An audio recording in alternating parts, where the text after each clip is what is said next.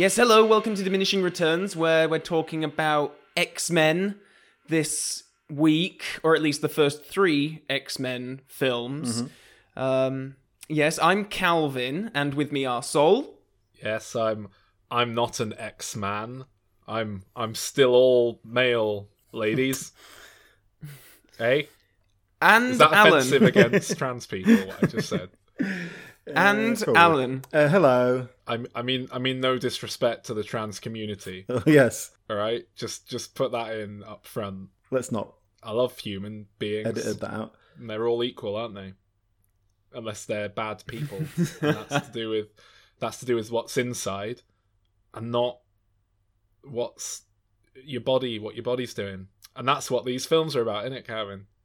Well, it's interesting that we're coming to the X-Men films now, because previously on the podcast, I believe it's been the 3 of us who have covered the where we talked about all the Wolverine-specific films in the lead up to Logan, and then we also looked at Deadpool in the lead up to Deadpool 2. So we sort of put the horse before the cart. We put the cart before the horse. That's what we did. Yeah. I mean, that's very that's really Very 21st century. a good indication of how I felt about the franchise in general. Basically, the rewatching of the films I did for this podcast was the first time I watched any of these films since they were released in the cinema. Oh, interesting. What, including the first one from the year 2000? Yes, except I don't think I saw it in the cinema. I think I saw it on video shortly afterwards. But it's the first time I watched it since I first saw it, I should say. Right. That's interesting. But I've been watching all these spin-offs and keeping up with them, so I kind of forgot how all the pieces fit together. And having revisited the franchise, I suppose it's probably safe to say that they fit together. Like when you can't. Like when you've got a piece for a jigsaw, but it's actually from another jigsaw, but you just kind of mash it into the missing space with a hammer anyway, and hope no one kind of notices that you've cheated. Okay. I've watched these films much more recently, or at least the first 3. I've got a feeling I might have watched them in the run-up to our Wolverine recording as a kind of recap on Wolverine, because I hadn't watched them for a while. But the later ones, which we'll be dealing with next week, I hadn't seen as recently. I hadn't even seen the last one. So, but speaking of that original trilogy, if we're going to stick with that this week, I've definitely seen them before on at least 2 occasions. So it wasn't really too new to me. But I must admit, watching them this time, my opinions changed slightly from my memory. Not hugely, but I've just had a few little changes of things. Talking about the original trilogy specifically here, these were obviously the 3 that I, hadn't seen in the longest while. I consider myself a fan of X-Men, but I really considered myself to be much more of a fan of the modern prequel films than the original X-Men films. So it was a lot more. I don't know. It was interesting going back and looking at the old films, and my opinion on the original films, it did change quite significantly actually. Looking at these 3, so whatever I've said about these films to you before, Calvin, just it's all going to change. Wipe it away as if Wolverine's just come back in time, but he hasn't come back in time. It's just his mind, and then he's like stabbed them with his bone claws because he hasn't got metal claws yet. That's next week, and changed the whole timeline. But if I may jump into quite a grand point straight away regarding this first X-Men film. And watching this again after recent events, I can see a very straight line from this X-Men film to Avengers Endgame. Like in terms of what this did to create that genre, and in terms of creating a solid ensemble film. And yes, so many elements in here that, having seen what has happened with Avengers and like how what's grown and what it's become, the whole Marvel universe, watching this again and just going, all the ingredients are here. This is a template, and obviously it wasn't trying to be, but I think I have even more respect for what how this film created a subgenre of superhero films. Well, I kind of wanted to touch on that as well, because we probably have talked about this before, but this is generally considered the first, like, modern superhero film, right? Like, it preceded Tobey Maguire's Spider-Man, which was another frontrunner. Yeah. But this is it, really, isn't it? Like, it starts here. Yeah. This is the film that started the modern boom, and then Spider-Man's the film that cemented it as more than a weird anomaly. Right, yeah. And you're right, like Alan says, I kind of had this in my memory as just an early superhero film, but revisiting it, and perhaps more the second one, the ensemble nature of it does feel like the closest analog to what Marvel are doing nowadays with their cinematic universe, I would say, that we got out of any of these early superhero films. Having said that, I think the first film is dated very badly. I did want to bring that up right off the bat. I'd forgotten.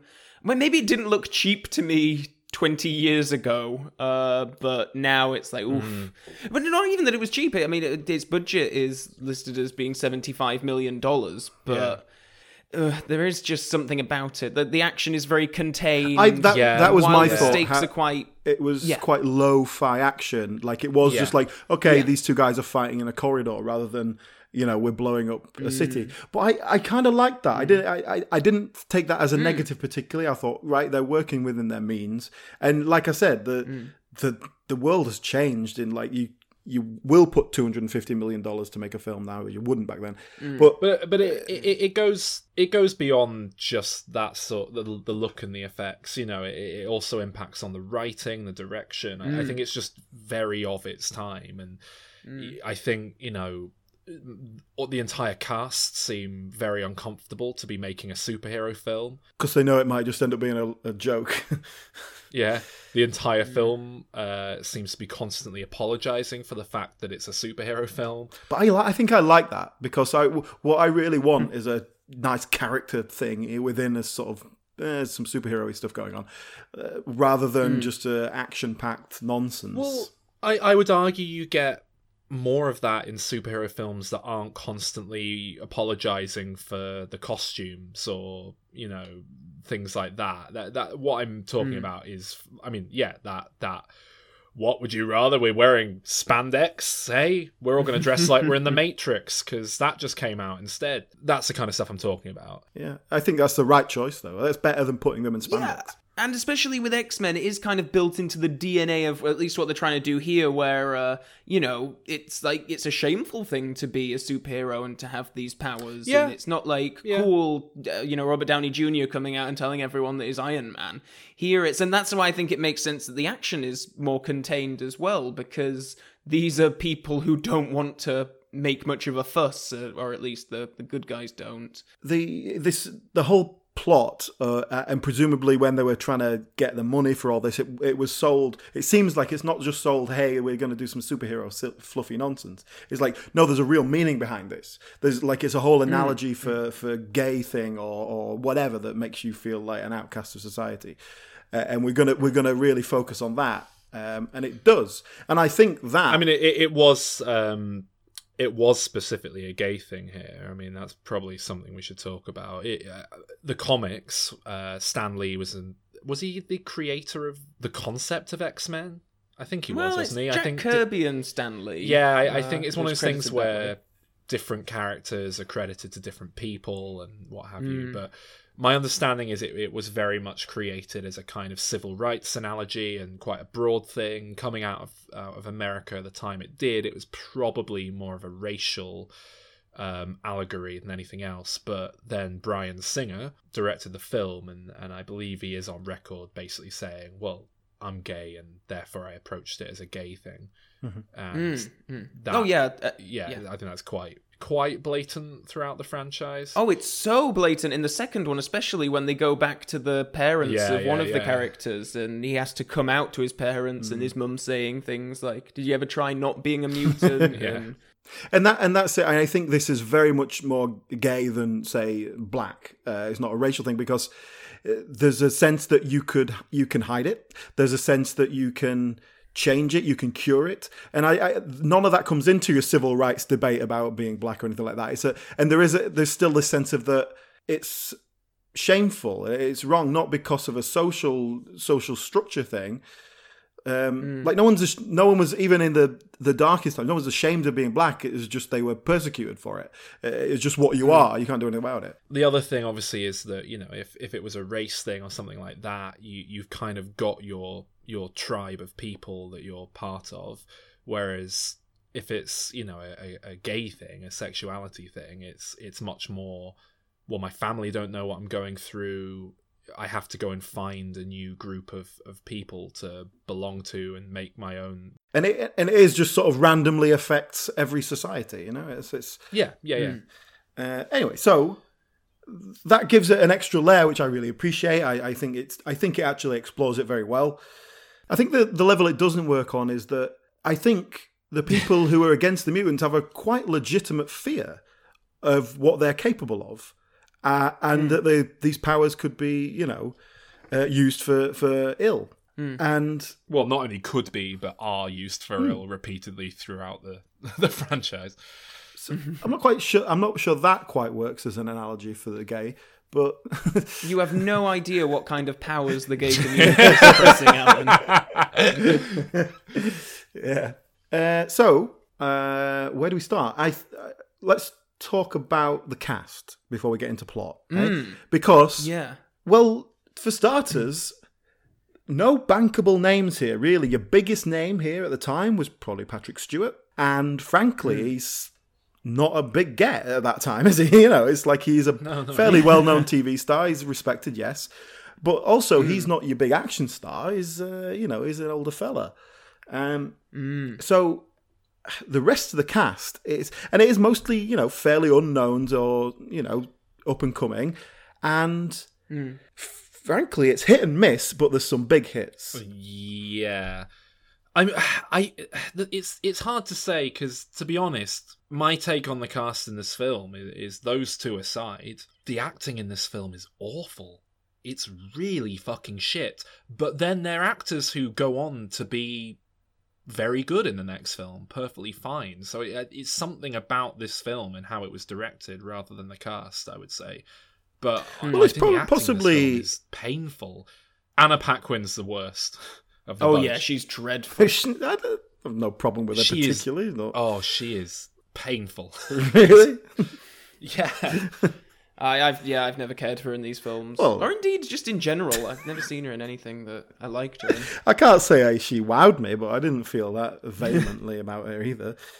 Well, Hugh Jackman is the huge standout. Yeah, I believe the three of us praised him unanimously when we spoke about him in the Wolverine films. Even him in this film, it's not.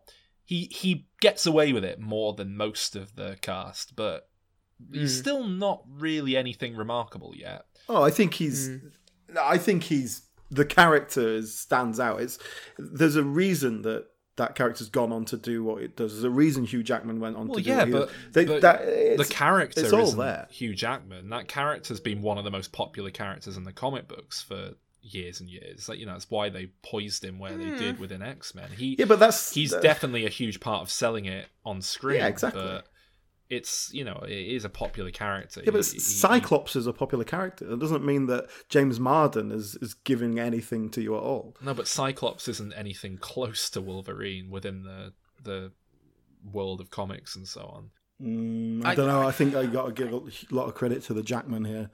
Yeah, I think if Dougray Scott had have stayed in that role as was originally cast, we probably wouldn't have 3 Wolverine films. Yeah, don't get me wrong, I think Hugh Jackman's brilliant, and I love him, and I love him as Wolverine, and I love him as Wolverine in most of these films. I just don't think you get much of it in this first one. I think it took maybe him a while finding to character find his feet a bit, and he's definitely one of the best actors in this film, but like I say, I really don't think there's very good acting in this film. But also, it's Hugh Jackman in by far the biggest thing he's ever done in terms of scale and exposure and all this.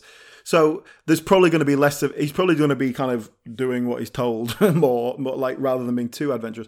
But I don't know how. But it feels like he brings a lot more into it later on. Maybe he just sort of, maybe just finds his feet with the character and gets the confidence to just play around with it a little bit. But I also think that with Hugh Jackman as Wolverine is, again, a direct line to Robert Downey Jr. as Iron Man. Like, I think even if it's literally just someone going, do you know what? Yeah, we will take the risk on Robert Downey Jr. because he's got so much charisma, he's got so much charm. It worked with Wolverine, like it can work here. Well, I mean, I probably should have mentioned it before, but I believe this was Kevin Feige of the Marvel Cinematic Universe's first credit. Oh, really? What's he credited as? He was an associate producer. He was credited as.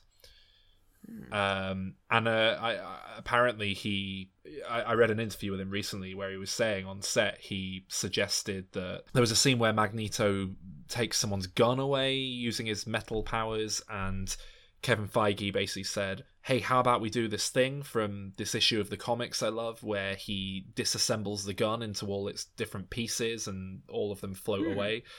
And they basically said, yeah, good comic knowledge, great idea.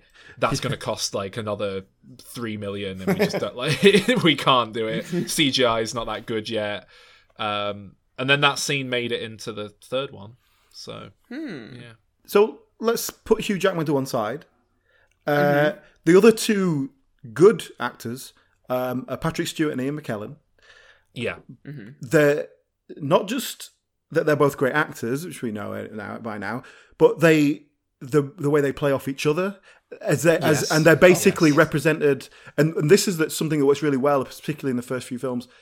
Two sides of the same coin. A very sympathetic villain. Dynamic, absolutely. A really sympathetic villain, which I lose in some of the later ones, but. Having that character that we understand where he's come from, and the fact that they've come from the same place in many ways, they've grown up together in a certain way, really great, really fascinating, and works where it's supposed to. Yeah, as I was saying, I kind of think this film is dated in that it largely, particularly at the start, comes across very cheesy and silly in a lot of ways, and. To be honest, I think the saving grace of the film is these guys. They bring an air of credibility to the whole proceeding that it just makes it work instead of collapsing in on how cheesy and silly it kind of all is.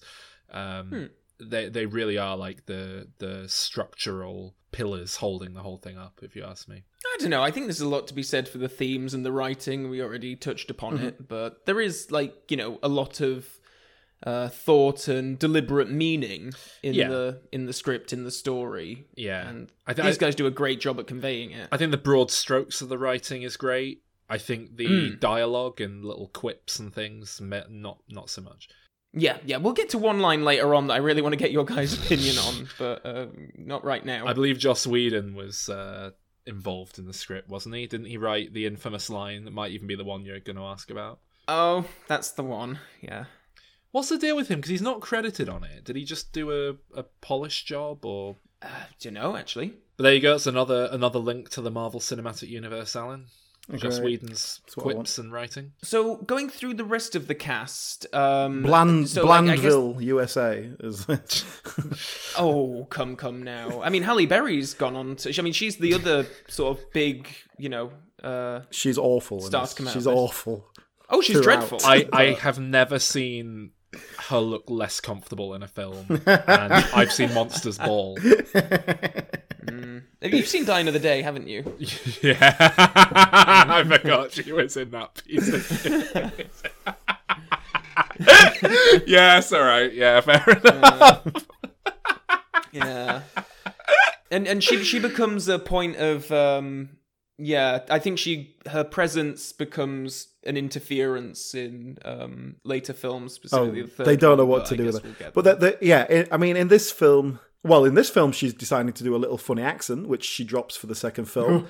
Same with Anna Paquin. And Ian McKellen has definitely got a bit of a kind of, I'm sort of from Germany, but raised in America for a long time kind of accent, which he later loses and just becomes British. Very odd choices that they just dropped that. But yeah, Storm's supposed to be from like Kenya or something, isn't she? Well, Egypt, according to the later films, but I don't know. I don't think that's the original story. I think they've tied that into things. No, she's awful. James Marsden is Cyclops, and he's basically nothing. Yeah. I mean, He's not that's bad, kinda is what- he? He's not yeah, bad. that's kind of really. what I know James Marsden to be like. But Well, James Marsden does very well when he's in things like Enchanted, and he can sort of play up comedy. And of Here course he's the- just a straight man. the upcoming Sonic the Hedgehog film that I'm sure we all can't wait for, where he's the human opposite Sonic. It's going to be amazing. Is that right? He was in that Easter film as well. Was it a James Corden rabbit? Oh no, Oh, it that's was Peter Russell Rabbit. Brand, wasn't it? The Russell pop- Brand rabbit. That's... Yeah, The funny Easter Bunny is back. But I can see why he gets cast in those kind of roles, because he has that just kind of like affable, everyman, sort of family-friendly charm about him. But I think he is a counterpoint to Hugh Jackman's Wolverine. Like, he's the man you marry. Wolverine's the man you have a great night with, I guess. Wolverine will spit on you during sex, whereas Marsden will Go on. not. The other side of that is Famke Janssen as Jean Grey, who is Scott Summers as I don't know, whatever significant other. Also very bland. Yeah. I like her a lot, but I like that actress. Yeah, is she one of my favourite Bond Because is she a villains. Bond girl as well? Yes. Was she? Well, she's a Bond femme fatale in GoldenEye. Yeah, I've seen Famke Janssen in stuff where she's all right. She's never stood out, but here again, not bad particularly, just boring. Nothing there. Nothing really giving much. Actually, to be fair, she plays off of Wolverine. Okay, they're flirting and all that. It's all right, isn't it? Although I will say, I've got a problem with that whole story element, the love triangle between Jean and Cyclops and Wolverine, because Jean Grey and Cyclops, they're in a long-term relationship, very solid and happy with each other. Wolverine comes in and flirts with Jean Grey a bit, and then he's like, oh, well, I'm in love with her. She's obviously in love with me. So she'll probably leave her husband or whatever he is for me. And like that, it never established a connection between those two well enough for any of that to make sense. And they dragged it out over 3 films. Like it really... Yeah. And there's a point later on in one of the other films where Wolverine's like, goes to Scott Summers, like, no, she chose you. And he's like, well, yeah, I'm a fucking husband. What do you mean? She chose me. Who are you? Some bit of rough that fancies her. She's never even showed any interest in you. I found that really baffling because, like I say, I didn't really remember these early films well at all, but I've been watching the sequels and keeping up with them, and they make such a big thing out of Wolverine and Jean Grey that I just kind of thought, oh, I must just forget how, like, big a deal they were, like, with the romantic subplots and so on. And then rewatching it, it was just like, there's like one scene where they kind of look at each other a bit. Yeah, she's he's pretty ripped. Don't mind her, straying her eyes across the abs there, but that doesn't mean she's going to leave her partner for you. And but they really build it in. Like he pretty much, has to later in the third film, whatever, where he has to kill her, and like it's this massive sacrifice, like that he's totally in love with her, and it's like, when did that happen? I don't. And then she comes back in the Wolverine series. Like we saw, she has a pretty prominent role in the Wolverine, more so than any other sort of overlap from this series into that. Okay, so we have Anna Paquin as Rogue, who is really quite a major central character. She's really the kind of the point of it all, isn't she? She's like the central focus. The MacGuffin. Yeah, the MacGuffin. That's a good way of putting it. And that follows on in the sequel as well, when she becomes the sort of point of like, well, who will they get the cure or won't they get the cure? Ooh. And again, we'll come on to that. The other big person, Rebecca Romain as Mystique, probably the other major character. Certainly became a bigger character in the prequels. But she is a major focus. She's Magneto's main heavy. She's the main goon. And definitely in these first films is a passive character, a real kind of, oh, go and do that for me, will you? And does it, which does change a bit later on, but we'll deal with that later. But a great character to have, someone who can take the role, take the form of others, because she can just do so much. Yeah, she's very striking. Yeah. The look is great. I mean, Rebecca Romain's a model, right? Like she wasn't an actress at this point, I don't think. She was cast for her physicality, is what I'm getting at. Well, they have to paint her, basically body paint her in the nude. So, I was thinking that when they were going on about, they have a whole thing later on about, be proud of what you look like and all this. It's like, she's painted blue and got weird like bumps all over and she's still fucking hot. Like, that's not, like, make her a fat girl and let's see how proud she is. So I'm not sure it quite makes the point it's trying to make. Does anyone else get hung up on how, like, why does her mutation make her look funny, but everyone else is just normal? Well, it's not everyone else. Well, yeah, there's Nightcrawler Beast looks and silly Nightcrawler. Yeah, probably because people like me were like, what's going on with that? Does the central premise of this film bother you at all, Alan? Because it's always really annoyed me, the X-Men premise. And I love superheroes. It's just... I feel like there's a big leap from, people are mutating, this guy has like psychic powers, to this guy can create rings of energy and this guy can turn into, I don't know, there's a point where it just gets like too silly and too predetermined, like too clearly this is a magic power, this is a superpower. There's definitely, how would that evolve? definitely and we don't see enough like freaks of nature who get like a really shit mutation, and they do dabble in it a bit. Like Toad, I think to a point is meant to be dabbling in, he's had a bit of a bad draw of luck there, and there's that boy that can change the TV channel by blinking. That's a bit of a shit one. And what's he called? Peter Dinklage in Days of Future Past, I think, was an attempt at addressing that on some level, but I suppose we'll get to that later. But Rogue, again, it sort of represents a power that is kind of crap and really a drain on her life. But even that is a superpower. Like, she can go into battle and fuck people up with it. But yeah, it's more of a curse than a blessing compared to most of them. Well, my major problem with it as it went on and they had to try and get more interesting things and going on, my really annoying bit is the double power, where they have two mutations that are completely unrelated. Like, I'll give you a good example from one of the later films that works, is Banshee can create sonic waves or whatever, and then uses that to fly somehow. And it's I'm all right with that. That's good. You're using your power in a way that you wouldn't necessarily expect. Yeah. Great. That's like when Invisible Woman, the Fantastic Four character, because she can make things invisible, can turn people blind by making their retinas invisible so that they don't transport light to their brain. That kind of shit I love, but yeah, that's using the same That's power. Great, yeah. But that's it. I'd love to be able to see more of that interesting stuff where they can, like, they're using it in a sort of weird way. That could be very creative. But then there's one in the later films. Well, there's Wolverine. Well, Wolverine is... He can heal, but he also has weird bones that come out of his skin for some reason. Yeah. And then someone turned them into metal bones to make them better. Well, that's it. It's kind of like, what is this power? This is so fucking weird. I do like that his power is like healing, and so they can literally rip his flesh off, put metal on his bones, and it heals. I guess so. Yeah. I like that. The stabby knife thing is a bit separate, but at least it's very sort of physical and like, there's links, dots between them, I suppose. Yeah, who's the one you were going to point to? Well, one in the later ones where there's a girl who has like wings and she can fly, but also then can make the wings disappear and also like spit fireballs. Yeah, it's just like where's the connection there? I'm not.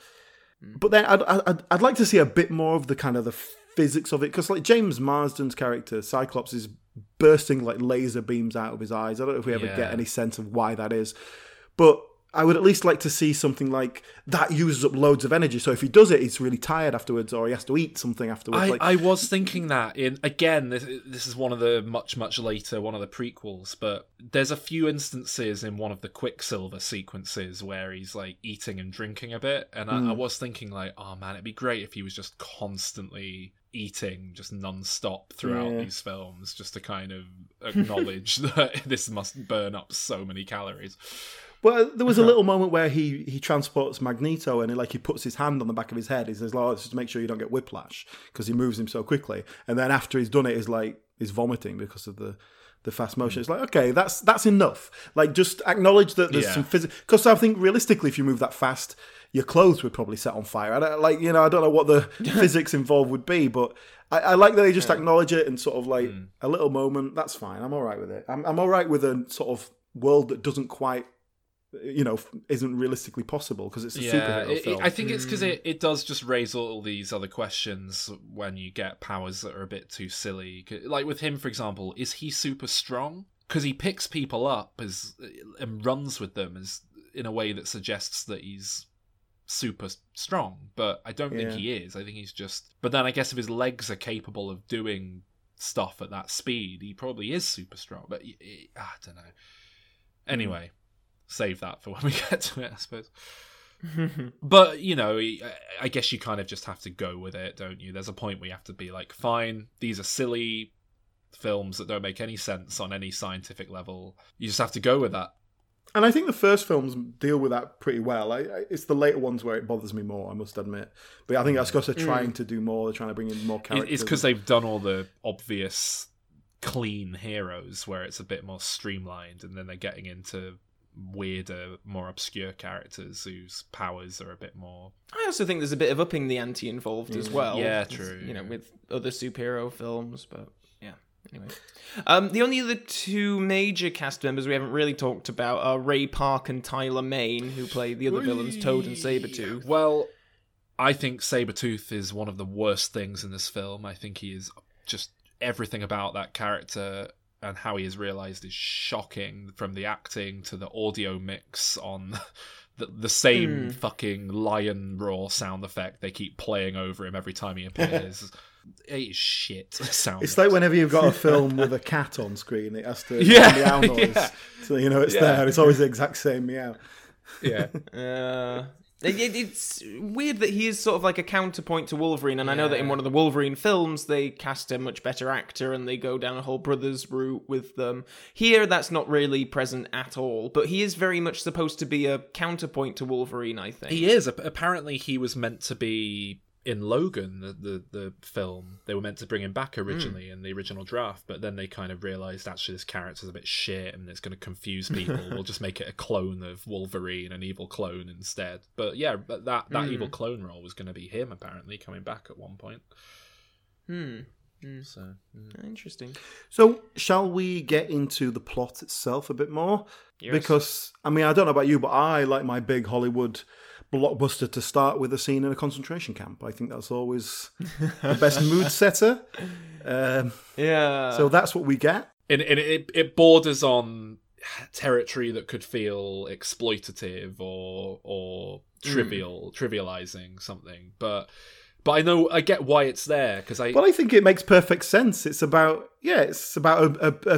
a particular type of people being castigated and I think having that backstory, that in his past, really adds depth to that character that is very, very valuable.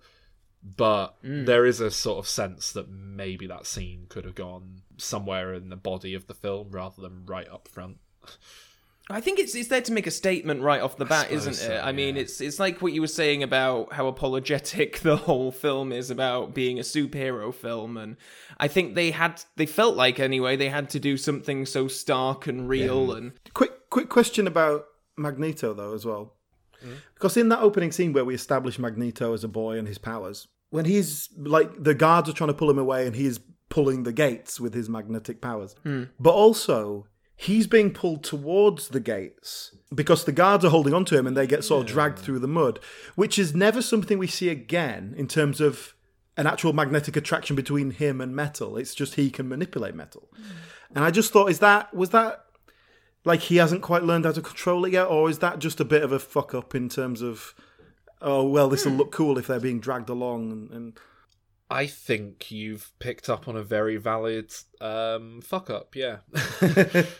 I don't know if it's a fuck up. I think it's one you could easily hand wave away by saying they've got metal belts and guns. And he's on, trying to pull himself towards his mother. Yeah. I'm sure you could. You could get but I do think that's probably a goof.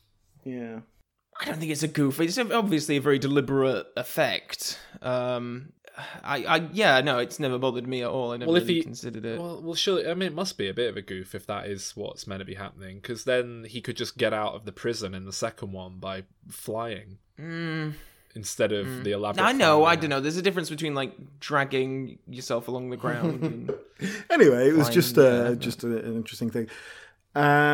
Okay, so the film starts, then we move on to... It might well be Rogue, yeah, so that's another traumatic scene right off the bat. So Rogue's a young lady, she's 16, 17, something like that. She's in her bedroom with a young man. They're getting to know each other. Never touched skin before, apparently. Yeah. Well, no, since hitting puberty. Yeah, but she's... Well, okay, this... The whole thing in the X-Men world is that people tend to get their powers when they hit puberty. But it's vaguer than that. Yeah, because otherwise Cyclops would have destroyed his baby mother in the womb. And, yeah. But it is vaguer than that. And I don't mind that as a concept that, you know, I mean, it doesn't really make sense if you're talking about genetic mutations, but okay. But it does vary. And I guess you can just accept that that's part of it. You know, when do certain hormones kick in? When does this start? When does this start? Yeah. But it's like, if it's puberty, there's people at 18 suddenly like get powers and stuff. It's like, oh, okay, that's not when puberty hits. But yeah, so she kisses her boyfriend and he nearly dies. She realizes, but this is the thing, because her reaction is not like, oh my god, I think he's having a fit, he might be epileptic or something. Her reaction is, yeah, I've touched him and that's caused him harm. Please don't touch me. Nobody touch me. I'm a freak. Which I guess is just a matter of like, right, we need to condense this down to like a 3-minute scene and get the point across. Yeah, you're right. But you don't get a sense that this has happened before and she's worried about it. Maybe she's straight. It does feel like something's happened before, the way it plays. I don't know if that's intentional or not. It does feel like she stroked the dog and it died. And yeah. No, exactly. I feel like maybe not to like this. Contact puts her boyfriend into a coma, and I just get the sense that maybe some other time, you know, something had happened and it had an effect on someone not quite as severe as this. But I don't know. Maybe she made people ill, or maybe the dog got sick or something like that. Yeah, because people, you know, you touch people all the time, even not in a. Well, I don't. You fucking pervert. You know, I can't remember the last time I touched anyone. Well, I have to shake hands. Exactly, you shake hands with someone. Your mum gives you a hug before you go off to school. I can't remember the last time I touched someone that wasn't me having sex with them, or like on a date with them at very least. Well, that says a lot about your life, so... Take the romantic side out of the equation. Oh, no, you know what? I shook someone's hand at work yesterday. But she's a 16-year-old girl. She's not, like, hanging out with her friends in a little hug when they meet up, or you know, or literally any skin-to-skin contact. Like, oh, can you hand me that pencil, please? But there you go. A hug doesn't have to be skin on skin. You just touch but she's clothing. exactly. But if you're... What, in America, they're all going out in their... summer clothes, you know, like you're literally talking about a hand on someone's hand. You know? There's no other season in America. That's what I see in the films. It is sunny California, in this film. To be fair, it does look like the height of spring or summer. No, I know what you mean, but maybe the power only kicked in a week ago, and she's killed a few animals. Yeah. She's made someone really ill. Someone had a stroke that after she like gave them a hug, and she thought, "Oh God, that's a bit weird." And now this has happened. I can live with it. I know what you mean, but I don't mind the mental gymnastics required to make it work in my head. Well, that's it. I think it's basically like if you were going to make a Rogue film, you could do all that, but you need to establish this character in one scene and get it done. So yeah. There's a guy who is a senator or something like that. He's a politician. He's not Brian Cox. Bruce Davison. And he is... leading the charge for to have these mutants registered and sort of identified so that they know what sort of threat they are and they can be dealt with accordingly. And like I say, he's very much painted as a villain straight away. It's just by the way he speaks, by the way he's filmed, by the way other people react to him. We know he's the bad guy. The problem with that is like what he's saying does actually make sense in a lot of ways. And you understand why he would consider this to be a problem, why other people would consider this to be a problem. And even though you could also argue, well, they have their rights and they, you know... well, Yeah, I mean, just have a registry of everyone ever and put powers in it if they've got them. Is that your solution, is it? But they basically do have a registry of everyone, don't they? It's called the census, right? Well, America has a census, doesn't it? That's how you have a social security number. it's not the same, is it? When you fill out the census and you put, like, Christian other, then you put, can speak to cars. They never speak back. He's not an unrealistic character. I think it's that's a very realistic thing that would be happening if this was a real situation. And I think painting it as a straightforward villain is a little bit too simplistic. However, I don't know if he is painted as just a through and through villain. I think you do kind of think he's a bit of a prick, but then he has a bit of a learning experience, and we go on that with him, and he's sympathetic, like, as the film develops, isn't he? You're kind of meant to feel bad for him as he dissolves into a pile of goo. I don't know, because he never feels like he learns his lesson. Because it's the bad guy Magneto turns him into a mutant basically, and it kills him. But ultimately, Magneto is our villain, and maybe they need this guy to be the kind of cartoon villain so that we can then have that as our bad guy, so that then we can use Magneto as a more sympathetic, rounded look at a bad guy. So yeah, I think that's probably why. Yeah. So Rogue finds Wolverine, and I couldn't tell if that was just an accident, she just chanced upon him, or she seemed to be trying to get somewhere, hitchhiking, and then Wolverine was there, and it's in the middle of nowhere, so there's no other reason why she would be there. I feel like they kind of chance upon each other, don't they? But yeah, I think she's just run away. I don't think she has I don't think she mentions having a specific endpoint in mind, does she? She's just really. sort of... They have a bit of a confrontation with Sabretooth, and then Cyclops and Storm turn up and save them, and then they're taken to the mansion. yes. Whose mansion? Where we have Professor Charles Professor X. Xavier. Yes, Professor Charles Xavier. And then we have all of the exposition about what the school is there for. Position.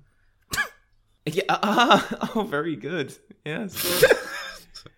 Yeah. And then Rogue is, enrolled at the school, and, But Wolverine is too old to be enrolled in a school, even if he is an ill-educated ruffian. So they take him on as they try and take him on as a teacher. Janitor. Yeah, he's a PE teacher. He would be a good PE teacher, actually.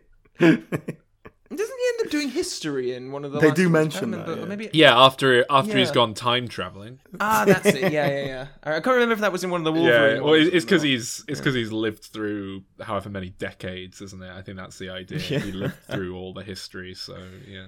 Yeah. Which is a fair point, Can't remember any of it, though. Well, he can't after they fuck about with the timelines. He loses about 4 decades or however many years. 3 decades. So yeah, they've got the school, which is a huge part of the franchise. It's like the X-Men secret base. That's kind of unique to this superhero franchise. There aren't many... I think comics often come with superhero secret bases, but you don't really get them in the films all that much. You've got the Batcave for Batman. The Avengers dabble with it, with their HQ that they have here and there, but not really. And then there's kind of the school for the mutants in these films. And I mean, it's not entirely... I mean, it is a secret base, but I mean, people can still find it. Yeah. You can, I don't really know how the enrollment system works. There's a lot of kids there. Yeah. Do you think all of their parents disowned them? No. Well, we see from Ice Boy that his parents just think he's been accepted into a fancy private school for the gifted, presumably on a scholarship and all that. It's like getting a owl coming down with a letter, isn't it? It's like, oh, he's special. Can't tell you why quite. And Iceman is actually in this film. It's around this point that we see him. Shawn Ashmore has a non-speaking role. He makes a little ice flower for Rogue. Not a non-speaking role, is it? He talks to her. Aren't they trying to shag in this one as well? It is definitely, because obviously this is yeah. all centered around her, and it becomes this big issue that she fancies him. They want to have sex and all that because they're nice, hot young teens who are very full of hormones, but they can't because she'll kill him. And he's Use thinking, a condom. well, that was it. I was thinking that, like, I've people who don't poison them with their skin still wear full latex bodysuits. So I appreciate it might be frustrating that you can't have a nice sensual kiss or something, but you could still get down, like put a latex glove on. Yeah, you could still make each other come. Definitely. Yeah. It's not as romantic though, is it? Hey, it can be. It can be fucking intense. You wank someone off while staring into their eyes, but you're not allowed to kiss them. Okay. Yes, anyway, so Wolverine accidentally kills her. Accidentally stabs her through the chest. Oh god, yeah, that was just so they could demonstrate. Yeah. That's all right. Well, it does give us the exposition that she sort of absorbs other people's powers, which is crucial to the end of the film. But it's such a jarring, obvious moment that you think, right, well, that's coming back later. I don't know. They make it work in this part of her character that she then runs away and all that. I know, but it's just you wouldn't write it that he accidentally kills her halfway through the film, but then it's fine unless you were going to do something with it. And the relationship between the two of them is sort of a big part of this film. And Wolverine, for whatever reason, takes a sort of fatherly approach to her, but then he kind of really pulls back from that. It's more of the kind of the slightly off the rails uncle who's like going to give you the real advice, not just like, hey, go to school, don't do drugs. He's going to like, hey, do some drugs. They're fucking cool, man. That's a big part of the film. It's I think it works though. It's a nice little relationship between them. It gives a lot of humanity to Wolverine, which he could be a kind of just angry ball of energy. Yeah. Much better than say him trying to shag Jean. I think that like it works much better than that. Yeah. It's here where we are introduced to Cerebro, isn't it? Which is a big part of these films. But yeah, anyway, it's basically like a mutant finding machine. So Xavier can seek out any mutant that he wants, and so they find Rogue, and so the X-Men go to find her. Blah, blah, blah. Magneto gets Rogue. He's going to use her in his big evil plan to turn the world into mutants. Well, Magneto, his evil plan is what? He's got a machine that makes like glowy waves appear. Mm-hmm. No, the whole point is that he's going to use his big wavy energy thing to turn all humans into mutants, and then everyone's going to be all right again. But what he doesn't know is that it'll kill. Except them it'll kill all because everyone, it's yeah. not really working. Yeah. We have a kind of final confrontation on the Statue of Liberty. So it's around here that I want to ask you about that line, because it's... Well, yeah, I was going to say this is where Storm really gets some moments. Yeah, and it's very, there's 4 heroes, 4 villains, and they sort of pair off and start fighting and whatnot, and Storm ends up with Toad, and then, what's the line exactly? It's, do you know what happens to a toad when it's struck by lightning? The same thing that happens to everything else, and then, like, she fires lightning, and then he dies, presumably. So it's a much derided line. Is that fair? Because yeah. Oh. Well, I think the line itself isn't the issue, to give Joss Whedon some credit. I think the way it is directed, acted, just performed, like if you can really imagine and misjudged. Like Hugh Jackman throwing that line out as a quip that you make before you stab someone through the neck. It's like that. But that would be fitting with his character. Or like as Tony well. Stark or someone throwing it out there in a Marvel movie. You can see how they would do it. They would sell it. There's just something about how it's done here is just not quite right. And it just, it's like, wait, but what? it's Halle Berry's character doesn't do quips like that. Like, whereas, so it's that like, as well, yeah. fair enough, It's like the first thing she said in the film. She's doing it in character, but it's not appropriate. So even I'm not going to castigate her too much for it, although it's, the delivery is what it comes down to. And then Rogue uses her powers on Magneto. Well, he forces it to then absorb his... To absorb the powers. Now, there's nothing about Magneto, from what we know of him, that suggests he should be, as like a 70-year-old man, or however old he is, that he should be able to withstand Rogue's abilities any better than the young man that she put in a coma, for example, within seconds. And yet he takes it for a while, doesn't he? But in the second film, where she she gets Fireboy on the leg. She's holding on to him for quite a while as well. I think it's like mouth to mouth is like that's much more permeable membrane there than skin. I think it just you get in a bit quicker. Yeah, maybe. Yeah. All right, I'll take that. I have a question actually about just going back to Storm. Yes. And I don't mean this as a complaint. It's more a legitimate question. There's a bit where Storm strikes Sabretooth with lightning. And then he goes flying across the room, like smashes through walls and stuff. Now, I really did try and research this and find out, and it's very difficult to actually find out. But like, does electricity cause kinetic? Can it push things?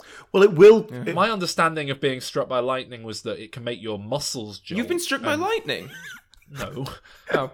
My understanding of like being struck by lightning, being electrocuted, is that it makes your muscles spasm, and so you can like jump back really far without meaning to. But I don't think it can. No, I think that's just Hollywood. Is that a physics, Hollywood I thing? think that's just Hollywood logic. Yeah. Because I was trying to look it up to see if it was bullshit or not. Because apparently lightning causes craters in the ground when it hits the ground sometimes. So it must have some degree of something, but I don't know. If you are, we got a scathing comment recently telling us not to discuss science on the show. Did we? Oh, really? Oh, I didn't see that. Where was that? Because we were talking about Topsy the elephant. We weren't even talking about science. So if any scientists are listening, can you tell us how lightning works, please? Well, do you know what happens when an elephant gets struck by lightning? Topsy. Oh. What happens then? They save the world. Like, the stakes of the ending are massive, but just like, the staging, the sets, all of that kind of stuff. Small. We see, swanky party going on nearby, and all the world leaders are there or something. But aside from that, I don't know, it's all very contained, and, Statue of Liberty, there's a little green screen going on. I think it does a lovely job with, limited resources to create stakes and to create a drama. And especially just considering, like, it does come down to, like, there are 4 heroes and there are 4 villains, and they pair off and fight, and that's it, really. There's no, like, army of henchmen or anything, or army of superheroes for that matter. I think this is largely just we're so used to insane levels of spectacle in superhero films now as well. When you come back to something like this, it just feels very insular and tiny, and it's kind of, it's weird. Like, even the first Avengers film feels so small by modern standards when you go back to it. And I remember watching that and just being like, this is the biggest film I've ever seen, but it's mad. But that's what I mean. I watched this again and like I enjoyed it for that reason. I like the smaller scale stuff. Oh yeah, no, I agree. I didn't really say this up front, but this is my favourite superhero franchise. Oh really? Yeah. Will this be a nice way to lead into our ratings? If you think it's so good, Calvin, what would you give it out of 10? Well, this one I would give an 8. A very solid 8. Well, I'm going to immediately concur with that. I gave it a very solid 8 as well. Oh, I was, really? I really enjoyed this film. Huh. I think it works on every level that it's trying to work on. And there's a few little weaknesses, but nothing too worried about. I remembered this being my favourite of the original bunch, because I remembered it being the most kind of streamlined and straightforward, and I remembered X2 being a bit more, there's so much going on, it's a bit messier. So I remembered liking this more than I did on the rewatch. Like I say, I feel like it's very dated now and doesn't hold up as much as it did in my head. So I give it a 7. And that's quite a low 7, but it is a 7. Fair enough. Still, that's a solid overall rating, I think. Yeah, it's very respectable. This film was written by David Hayter. What's that about? Do you know who that is? I'm having a quick look. I would say David Hayter is best known as the voice of Solid Snake in the Metal Gear video games, who is a character who seriously overacts. Oh, kept you waiting, huh? Yum. He's in Smash Brothers, Calvin. And, Yeah, and when of you eat course, food yeah. as him, he goes, "Yum." But a film like this, like you mentioned earlier on that Joss Whedon had a role in yeah. the screenwriting. I can imagine there was probably like about a dozen writers, and he's Yeah. just the one that ended up with the credit. But he also got the credit for X-Men 2. Yeah. So, Calvin, is it X-Men 2 or X2? Well, I prefer X2 semicolon X-Men United, I don't know but about that. I don't like that. X2 seems Never to heard that be before. X2 seems to be the official title. I sense where you're going, Sol, because of the way you've been talking about the first film. So I want to get in here straight away that I found this film much more annoying than the first one. In terms of its... But I felt like, just as an overall thing here, something in this film, just the mix wasn't wasn't quite right. All the same ingredients were there, but it just didn't work. The script was a little bit sloppier somehow. There was bits in this that really just were like, oh, no, that doesn't work. That was my memory of this one, certainly. But Yeah, I sense that you're going to start praising the film, so I just wanted to get that out there straight away. Well, yeah, basically on the rewatch, I was like, oh yeah, no, this is a lot better, isn't it? This felt even more like what Marvel does these days, and that it's like such a big ensemble with moving pieces that kind of makes it all work. But there's no. I do struggle with these films in that there isn't a kind of clear cut. I feel like I want there to be more of a clear cut objective, like A to B, and it's not. It's just kind of there's all sorts of shit going on at once, and there's kind of a bit of a plan and some bad stuff. I don't know. They do feel very like here's the next installment in this ongoing thing, rather than I don't know. I don't quite know how to articulate it, but I think I'm picking up on the same thing that you're sort of complaining about to a point there, Alan. But I know what you're getting at. There's something kind of TV about it. I don't know. like in Spider-Man, which was running at the same time. You know, it's very clear cut. Here's the villain. Here's what they're doing this time. Whereas this, it's just a bit more. Right, we're going to check in with everyone, see what's happening. But I think most blatantly, this film has aged a lot better. This is just far less cheesy, and it knows what the tone is that it's trying to achieve from the get-go, and it kind of does it. It's my favourite superhero film ever. I love it. Really? Yeah. Oh, I wow. think this one is brilliant. I think it improves on the themes they're sort of hinting at in the first one. Yeah, I'll They go make with them that. more overt. Yeah. And I assume a lot of that is because the first one was a success, and now Bryan Singer has a lot more control, and he can explore the themes that he's finding interesting. I like that it's less clear cut. The villains or what's left of them team up with the heroes, and there's a nice bit of greyness going on. I think more overtly than in the previous one. The famous trajectory of superhero films, and I feel like this isn't quite what it is anymore, but certainly in the early wave of these things, it was you have your first film, the origin film, people like it. You have the second film, it's even better. It builds upon everything the first film did, but just, makes it all work that much better, and then it all falls apart in the third film where they go too big and too messy. And I think that was mapped out based on X-Men and Spider-Man pretty much, but it did seem to hold true for a while. And yeah, I like I say, it was kind of mapped out largely off the back of this, and that's because this, in my opinion, is a lot better than the first one. So I'm surprised that you're saying that, because I genuinely didn't find this as good as the first one by a long way. And it was just, I don't know if I wouldn't sort of put a specific thing on it. It was just something about, I don't think I liked the script as much. well, And there's so many loose ends in this that are from the first film. Like they can't get rid of Cyclops quick enough. They just make him disappear somehow. And then, like, Storm's a dead end here. She's... Off the bat, I think the acting is so much better across the board in this film. Everyone's more comfortable in their roles. They're not embarrassing themselves. Patrick Stewart, Ian McKellen, Hugh Jackman, obviously great again, but, everyone kind of gets away with it, more or less. Anna Paquin doesn't, but I can't say I noticed any great improvement from anyone. Oh, I did. Alan Cumming didn't do anything particularly well there either. And I like him. He's fine.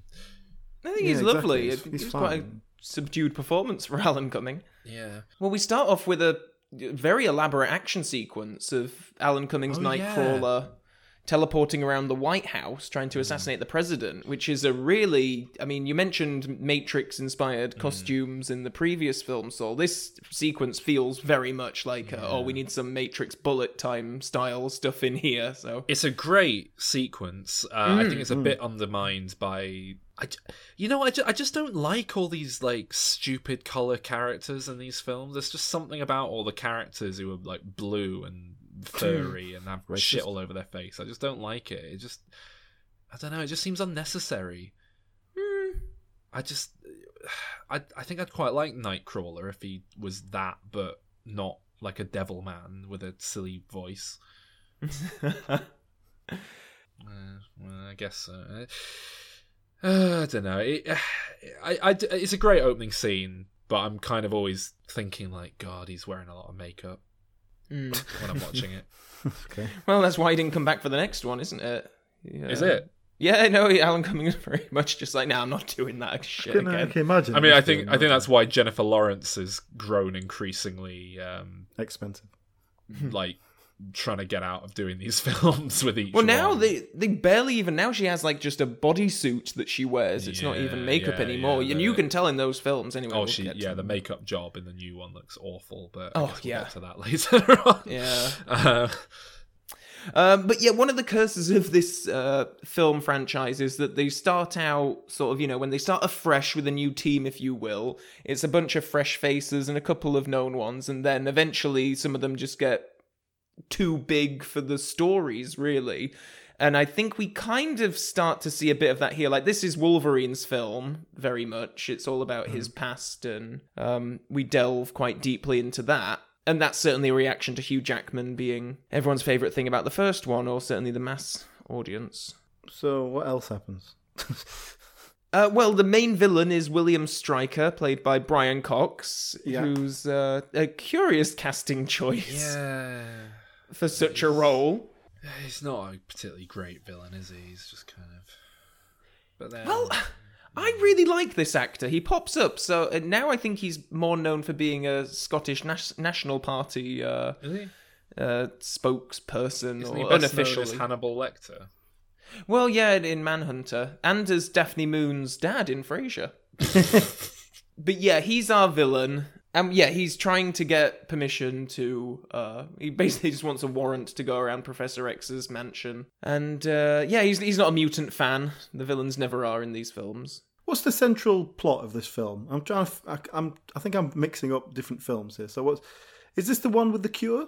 No. That's the next one. Oh, okay, right. So what happens in this film then? Here it's Brian Cox. He's William Stryker, and he's trying to build his own Cerebro, basically, because he wants to kill all the mutants. Yeah, and that's it, really.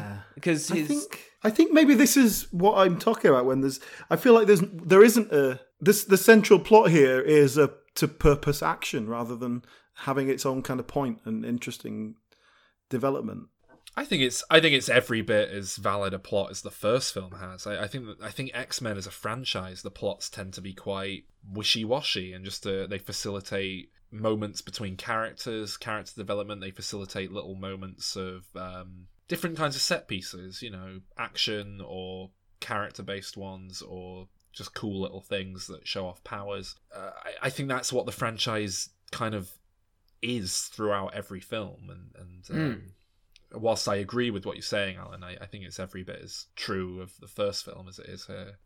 My first note is complaining about the line "bottoms up," and then my second note is about Wolverine chopping a cat's tongue off.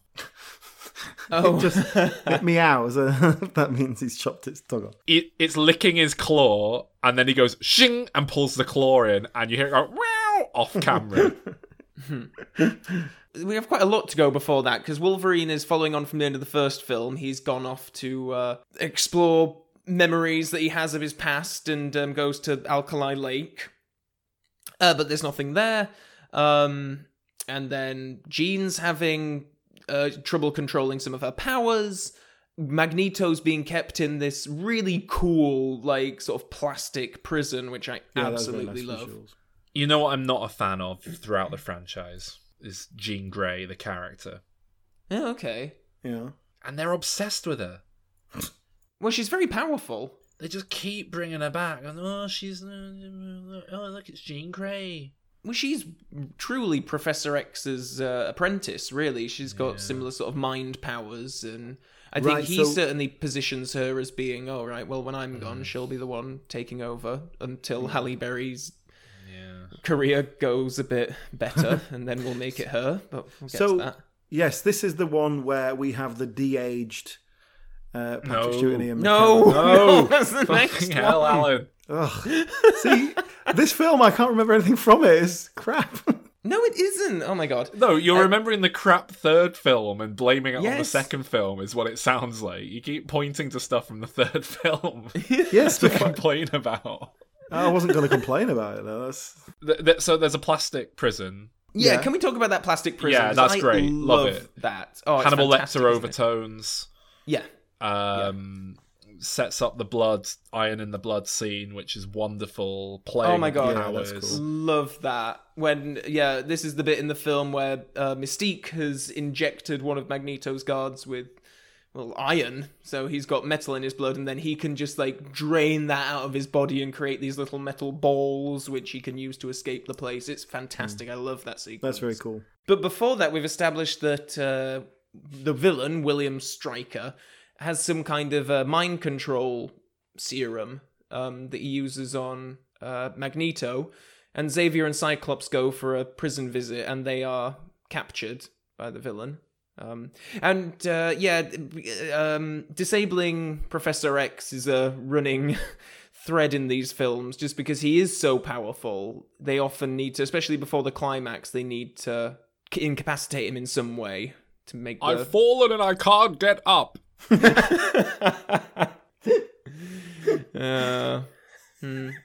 I think they kind of remedy that in the James McAvoy ones, but in these ones it's like they always need to bump him off or something. He can't be there for the final battle. Otherwise, why doesn't he just mind control everyone? No, even in the James McAvoy ones, there's quite a lot of that from what I remember. Well, certainly the last one. We have another brilliant sequence, which is William Stryker and his team ransacking the X-Mansion. Oh, I love it. It's great. And all the students, you see the various powers coming out. There's that one girl who shrieks and then disappears through the floor. I think that's Kitty Pryde, who Ellen Page ends up playing in the next film. Yeah, no, I just think it's so cool. I love the big ice slab. Yeah. Well, ice does tend to be cool, hey? Anyway, Wolverine, Rogue, Iceman, and Fireman, what's his name? Pyro. Yes. They manage to escape, and they go to Iceman's house. Bobby. Solely your note, please. It's interesting that they cast a Bill Clinton impersonator as Bobby's dad instead of as the president, who also features heavily in the film. No, but he looks like a fucking cartoon Bill Clinton. Oh, I really thought distracting. that he was actually a Bill Clinton impersonator. Well, I genuinely looked him up expecting to see like 10 credits as President Clinton, but he hasn't got it. Well, I can't say it particularly jumped out at me. But then they get accosted by the police in this house and have to fight them off. Iceman's little brother rats him out. Calls the little police. But I like that. I like that they go back to his family and they're not expecting salvation. I think they just want to hold out there. Mm-hmm. But then this is where we have all the coming out stuff, and those parallels are very clear. And then, he has to turn his back on his family, and they blow up the police cars. And there's that... I love the line where Wolverine comes out with his... knife hands, and one of the police is like, drop the knives, and he says, I can't. I like that bit. And then they shoot him in the head. Seriously, just Google Alf Humphreys, the name of the actor, and look how much he looks like a cartoon Bill Clinton. Alf Humphreys. It'll have been Bush in power at this point, won't it? Yes, yeah, will it be? If he lost a bit of weight, He would be a convincing Bill Clinton. It's the nose. He's got the kind of red bulbous nose. I think it's the beady eyes. Yeah. Thin lips, grey hair. Yeah. Yeah, I see it. I've made a lot of notes, but they're all about the sequence at the very end where Jean Grey can't swim. So let me know when we get to that. All right, well, there's a lot of stuff in the middle. They meet Nightcrawler, obviously, Alan Cumming. Jean and Storm go to find him. Right. Can we talk about his character then? Because right. one of the things that annoyed me about this film was this half-hearted attempt to try and make Nightcrawler and Storm bond somehow. But really, they didn't commit to it, and then they seem to be bonding over religious faith, which is nonsense, particularly in this world. Lots of people bond over religious faith. So why is that nonsense? I'm not sure if I'd feel quite the same if I could control weather with my mind. Well, yeah, but you're probably smarter than Storm. Yeah, that's probably true. You know, they're trying to get Nightcrawler to transport them into somewhere, and he's like, "Oh no, I cannot do it unless I can see where I go, or I might transport into a wall." And she goes, "No, I have faith in you." Like, no, that's not what this is about. It's a practical issue. It's not about he hasn't got the belief that he can transport through the wall. He just can't do it. So that annoyed me. Basically anything to do with Storm annoys me. Well, they have to give Halle Berry something to do, but they don't quite know what to do with her. I mean, they don't have to. I mean, they happily killed off Cyclops. Why don't they just do that with her? Yeah, I guess. So, yeah, that annoyed me. I was still making notes about Rogue and Iceboy not having sex. That was obviously annoying me. I put a note, I hope he has a glove fetish. That was one of my notes. Yeah. So, the mutants have discovered that Stryker is building his own Cerebro. So they head over to the dam where he's hold it up. And, we have more fantastic action sequences here. I really like Mystique's initial penetration of the base. For God's sake. Hardy har. So, can I ask about Mystique, by the way? Has she got any powers of, like, is she purely a shapeshifter, or is she also super strong, super agile? She's really good at kicking and stuff. Yeah, but that's it. Is that superhuman, or are we meant to just believe that's like she's just like Jackie Chan or something? Are we meant to believe she's got superhuman strength when she does all that? I took it as just that's what she learned. Yeah, I didn't get a sense of superhuman. No. She's also a linguistics expert, which comes into play later on. Mm-hmm. It stretches credibility of like how believable it is for me when it's like we're meant to believe she's got these powers, but she's also so fucking good at fighting that she can overwhelm like rooms full of men with guns, like no problem. If she's got superpowers that make her super strong as well, I can kind of buy it a bit more. I'm like, all right. But the problem with that is that it's boring. It'd be so much more interesting if she uses her power to her advantage somehow. Obviously she does, but like, can she turn herself into a really big, strong, muscly guy and then have a fight? How do her powers work? Because again, this is something that really bugged me throughout the films. Because she turns herself into a little Statue of Liberty, a human-sized thing made out of stone at the start. So she can mimic the texture of things other than human skin. Well, her clothes appear on her when she changes shape. So and at one point in the next film, she turns into a child. At one point in Days of Future Past, she turns into Peter Dinklage. So she can make mass appear or disappear at will. So can she shrink down like Ant-Man? Can she get fucking massive? Like, if she turns into the Juggernaut bitch, does she get like huge? How far can that go? Valid questions. We have no way of answering. I'm sure that someone somewhere knows. I'm sure they've explored it in the comics. Yeah. If you know, please write your answer on a postcard and send to... But it really bugged me because throughout I just kind of wanted them to acknowledge it. And I think most films would acknowledge it and say, have someone go, so can you turn into a child? no, I can't, make or destroy matter, so it's got to be the same size as me, or something like that. Because otherwise, just can she turn into like a piece of spaghetti and get through a grid? I guess. Get out of those handcuffs by turning into that kid. Yeah, I don't know. Well, I think they could write a line of dialogue where they just sort of say, no, it's got to be like roughly the same height and size. It doesn't. She transforms into a child. Well, yeah, but then don't let her transform, or let her transform into a really tall child. Or she has to. She has to put the mask somewhere else, so it's like she looks like a child from the front. But if you walk behind, there's just like a huge tumor on her back. I don't care what you say. I love this sequence of her kicking ass and her sliding along the floor as the doors shut behind her. I think it's brilliant. I love get friction burns. I love Ian McKellen saying, "Oh, you've no idea," when talking about how amazing she is. I think it's great. Okay, so the whole end sequence, which is like the last third of the film, whatever, they get to the place, they're trying to fight them. There's this thing that like, oh my god, the dam is going to blow up, and then they stop it. It's like, oh no, it's not. It's fine. And then they get on with it. And then, of course, the dam is going to blow up. They just put it off until the big conclusion. But basically, they have to get in there, fight a bit. And this was the bit I wasn't buying into, this whole sort of ending sequence. I didn't feel like there was a lot of tension there, like drama. I don't know, it just didn't work for me. We had a fight between Wolverine and another mutant with similar powers to him. I thought that character, the female Wolverine type character, got really fucked over because she is being mind controlled. Like, she's not a bad guy, she's being mind controlled, but still has like a horrific death. Yeah.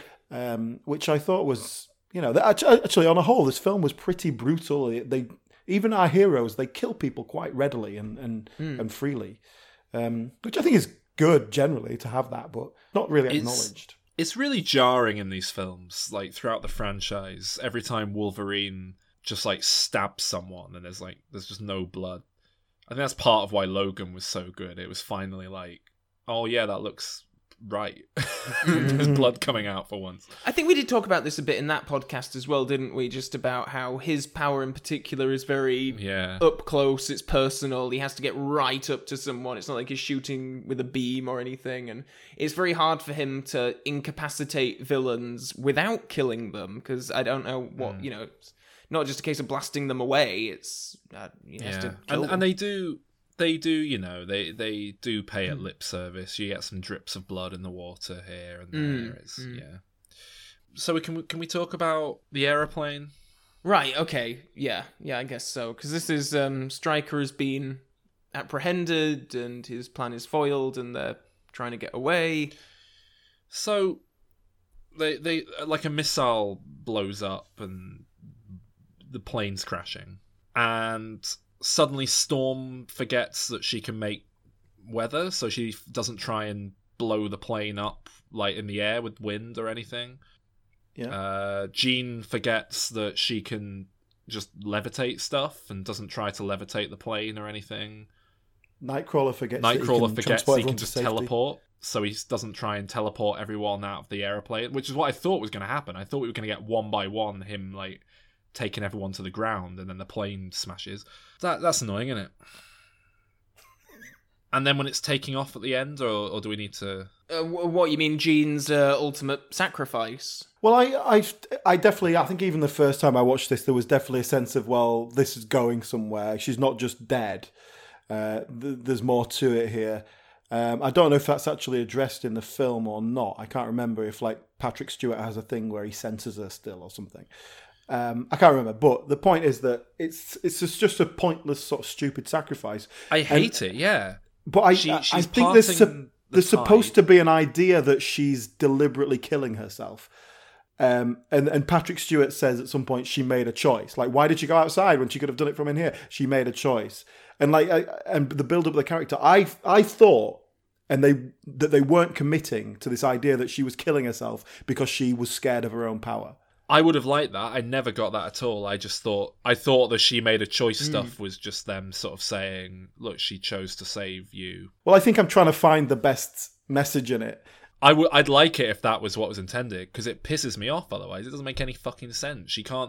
She has powers to make things float, so she never once thinks, oh, let's levitate myself whilst levitating. Yeah, just levitate herself 30 She never foot in the once air, it'd be thinks, fine. right, I've got the plane out, now it's time to slowly kind of work on getting myself out of here. Which is ultimately what the next film reveals that she does do. She just makes a little cocoon around herself. But it's like she just kind of kills herself, basically. But I don't think the film plays it like that's what she's doing. But that's it. Like, the way she walks off in a kind of somber way, where she walks off the plane. I definitely get a sense of like, I'm going to go and kill myself. That's the only way it makes any sense. But I don't know if that's what's intended. Calvin, what do you think's meant to be happening here? No. I think it's meant to be like an intentional sacrifice sort of thing. Sacrifice as in I'm going to save everyone, not sacrifice like I'm going to kill myself because I'm too dangerous to exist, which is what I think Alan's saying. Oh right, sorry, no, I don't think it's that. I think she's just going out because it's like last resort. The way I took it is that the film wants you to think the only way she can save everyone is to kill herself in the process. So she's doing the selfless thing of, trading herself for everyone else. But we can clearly see that that's not true. Yeah, she could that do it doesn't in make so any many other sense. ways. And that's it. I think that's a failing on the part of the film. But isn't this the problem when you have all these people with all these powers? It becomes very difficult to, have a situation and then not have people go, well, hang on a minute, why didn't they just do that? And they do address, like, I think, is it Storm or Scott that tries to get Nightcrawler to go out and grab her? And and she says she's not letting me. And she's not letting Patrick Stewart stop it. She's deliberately not letting them get her out of there alive. She's doing it intentionally. I think she's doing that to save them from putting themselves in danger, trying to save her, is the implication. Yeah, I agree. But also, right, so if she can hold back that water, why can she not hold back that water forever? Well, that's, Or at least for like 20 minutes. Long enough to walk out of the water. And then it settles, and then you can, it's not a raging torrent anymore. You can just sort of get wet. I don't. Yes, I mean, fine. If you want to pick apart the logic of it, you can. But, Anyway, look, it's a silly ending to a silly film. What do you want? I think it is a weak ending. I like it. Annoyed me and lets the film down. I'm intrigued to see how high we go, how low we go. Well, I'm borderline here between 9 and 10. Jesus. No. I think I had to go back actually and look at some previous superhero scores, because the only other superhero films that I can think of that I like as much as this is like The Dark Knight and Batman Returns. Both of which I gave 9. I think I'm going to have to go with 9. Just to retain a little bit of dignity. Yeah. Well, your hysterical laughter put me off. All right, fine. I'm laughing at Alan's laugh. I'm not laughing. I thought... I actually, on rewatching this, I dropped my rating. It just felt sloppy. I didn't like the script. It was, and it didn't feel like it had any great deeper meaning. The whole last third was quite boring, just action stuff, and it just didn't particularly work for me. But it was perfectly sort of fine bit of entertainment in terms of superhero films, so I gave it a 6. I like it. I gave it a 7, but like a strong 7 compared to the first one. I think it's about as good a 7 as you get before you get up to an 8. But there's just enough in it to kind of annoy me to not be an 8. So yeah, 7. Mm-hmm. And then they came back for another one, didn't they? I'm looking forward to talking about this one. And this is like the big finale, really, wasn't it? It was like they thought superheroes aren't going to last much longer. Everyone's going to be sick of them.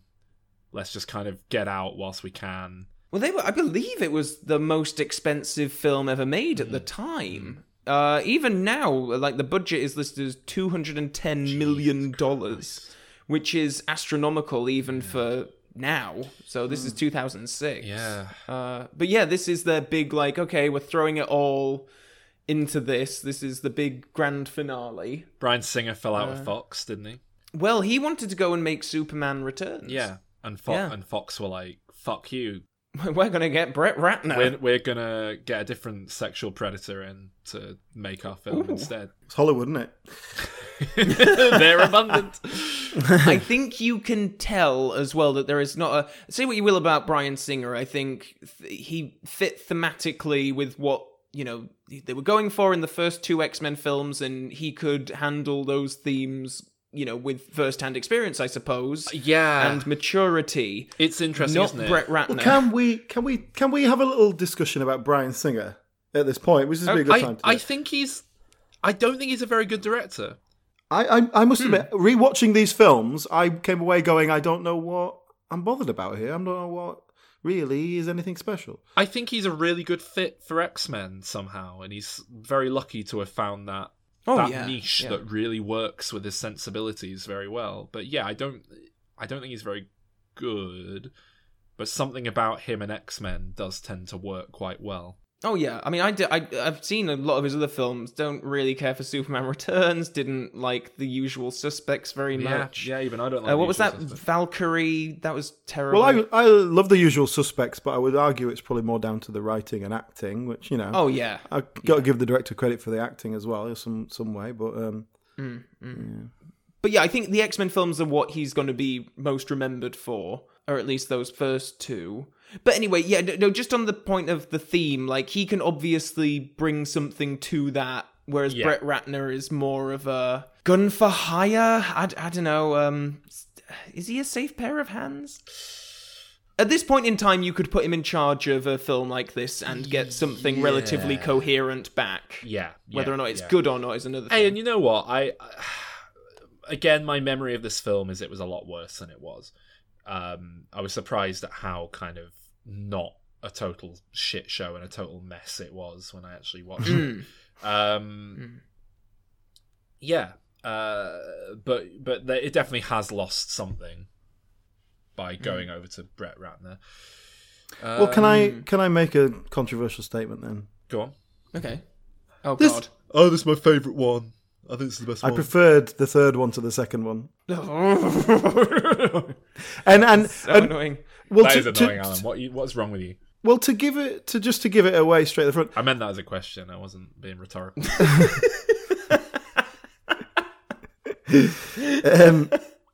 My rating for the second film, like I said, it went down from a 7 to a 6, and then I watched this one and I took my rating up from a 6 to a 7. And so, you know, they've kind of swapped places in that sense. But I don't know. We'll get into it, but I definitely preferred this to the second one just as a structural piece, and I think that's basically what it came down to. There's a more coherent story. I like the whole Cure thing is a really nice story to get stuck into, and what it all means and all that, and back to where we were with the first one, which I don't think the second one really has that. Oh yeah, I'll give you that. I just feel like there's more going on here. Not necessarily the director's responsibility particularly, but you know, it's I got a better feeling from this one. I mean, there are some story elements that I really take issue with that I don't think are very satisfying, and that's certainly more down to the writer than it is the director. But I think, especially listening to him in the special features and stuff, he's just such a crass Hollywood hack, and it's really and it's hearing him talk about some of these. Yeah, like the whole Cure thing is such a great, plot element in here. I absolutely love it. And this film really was poised as like the finale of X-Men, wasn't it? Oh, It's the ending. Yeah. It was the Avengers Endgame of the X-Men trilogy, kind of. So The Cure is such a great last stand, as the title would imply. That is, you know, that's your big final battle. And this film was not afraid to, you know, kill people off and let them close out their arcs. And so I think there's a lot to like about it. There's a lot that should be very satisfying. On the other hand, Jean Grey's evil because she's got an evil twin inside her head. Do you like that, Alan? Yeah, I'm alright with that. I'm alright with the way that it's handled. Yeah, Really? because it's about Really? it's about this untapped power that she's been shielded from. Like, yeah, I'm alright with that. Who comes with their own distinct evil personality. Yeah, okay. I mean, She was like, there was probably a point where they were banding around having her do like a French accent or something whenever she adopted the different character.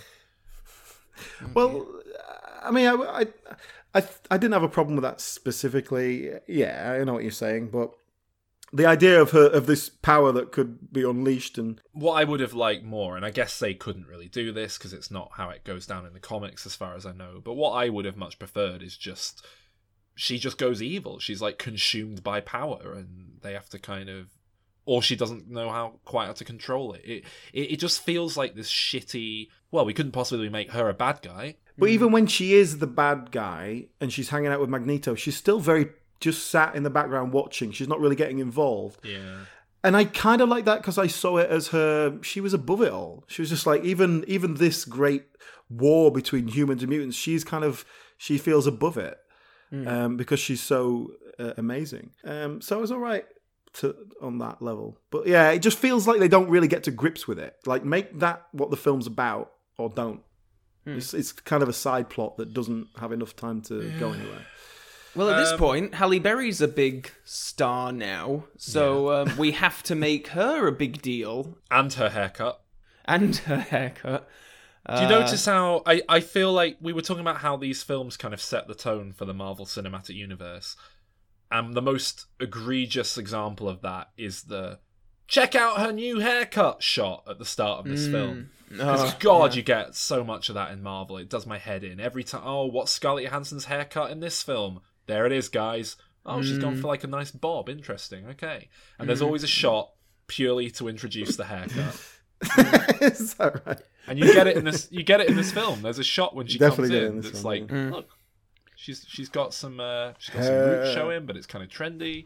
But it's not just that. It's like, this is the poster is Hugh Jackman, Halle Berry in X-Men: The Last Stand. And a guy with angel wings. No, but I'm talking like names on the poster. Like, it's those two names, the big names on the poster. And, you know, Patrick Stewart and Ian McKellen, Famke Janssen, they're all sort of sidelined. Kelsey Grammer isn't getting his name on the, in the big font on the poster.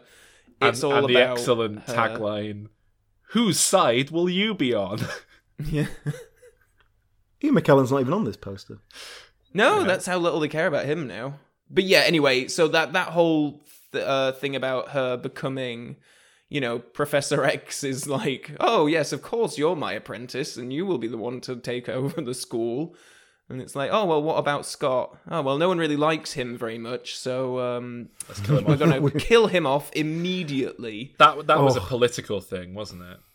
Oh, was it? Because he's Bryan Singer's boy. Yeah, because Bryan Singer went off to Oh, make of course, 'cause he Superman. went on Fox to Superman were Returns. pissed off about it, and so Fox were like, right, well, we kind of need you to be in the film, but we're going to kill you off right away because fuck you for going to make Superman Returns. Yeah. So they very unceremoniously just get rid of him immediately, Don't which you I don't believe was a scheduling issue. I think it was just that Fox kind of were pissed off with him.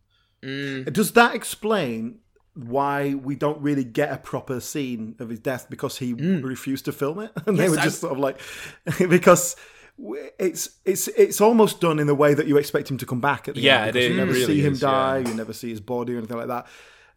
So that's kind of what I was expecting. Yeah, no, I was going to bring that up actually, because it is really, they do handle it in a way that, he could come back, I guess, which I found odd because so much about this feels like grand finale X-Men trilogy coming to an end, but then there are some last lingering threads in there. Isn't it annoying that it took Jean Grey that long? Like, she takes however long to revive herself. And then she just sort of wakes up when Cyclops is, like, shooting lasers at the water. I mean, I guess the implication is he woke her up with his lasers, or Like Godzilla. But it's kind of dumb, isn't it? Yeah. Maybe she's just hanging out in a kind of mental cocoon, and then like she senses something from her past. Like, oh, I feel my love from the past. Ooh. You don't even need Jean Grey in this film. Make it about the Cure. Just do that. Yeah. Well, that's what I was saying about, they kind of half-assed the Stop whole putting idea. Jean Grey and everything. Yeah, I I agree. hate it. Hate it. Get rid of her. You killed her off. Good. Move on. Next. Okay, so what else do we get in this film then? We get... This is the one where you literally every other time you try to bring something up, this is the film. So the opening of the film is Patrick Stewart and Ian McKellen testing out some Snapchat filters. Hey, you know what? That de-aging stuff was really good. Oh, it was mind-blowing for 2006, yeah. Yeah. It was fantastic. It's not quite what it was when you watch it now, but for when they made it, it was mind-blowing, and it paved the way for the likes of Captain Marvel doing it on Samuel L. Jackson this year, so fair play. It was pioneering. And there's proper Stan Lee cameo. Yeah, good one, because he doesn't have any lines. He just stands there. Yeah. But let's talk about the Cure then, because that's what this is really all about, isn't it? It comes from a young mutant who Yes. lives on Alcatraz Island in a facility. He has a very And- strange power. In that he, I guess, removes the powers of people around him. And there's an implication that his hair is a power, because it also seems to remove that. Well, he removes Beast's hair on his Yeah, hand. exactly. Yeah. And this is all being funded by a guy, Warren Worthington, who discovers that his son is a mutant, and so there's a personal stake in it for him. He wants to be able to cure his son of his really cool wings, which... Yeah, very cool. Yeah. Well, he's got two powers, two mutant powers, hasn't he? Has he? What's the other one? He's got One's wings. the wings, the other's sexy abs. No. Well, three then. What's the other one? Being can able to smash jump through windows. Yeah, being able to smash through glass face Oh, first well. without getting a single Yeah. cut, And presumably high-strength safety glass, because it's Yeah. up the top of a building. without wearing any Designed to- clothing. Just the strongest skin in the world. You know that there's that scene early at the very start of the film where we see the young boy and he's cutting off his wings in the bathroom, and then his dad walks in on him, and Yeah. that's one of those things that felt like they're trying to connect it back to that's like a Bryan Singer sort of scene. It is. It really is. Yeah. Not just because it has a no, actually, sorry, no. No. I'll leave that. Yeah, Yeah, sorry. it's good. Wise.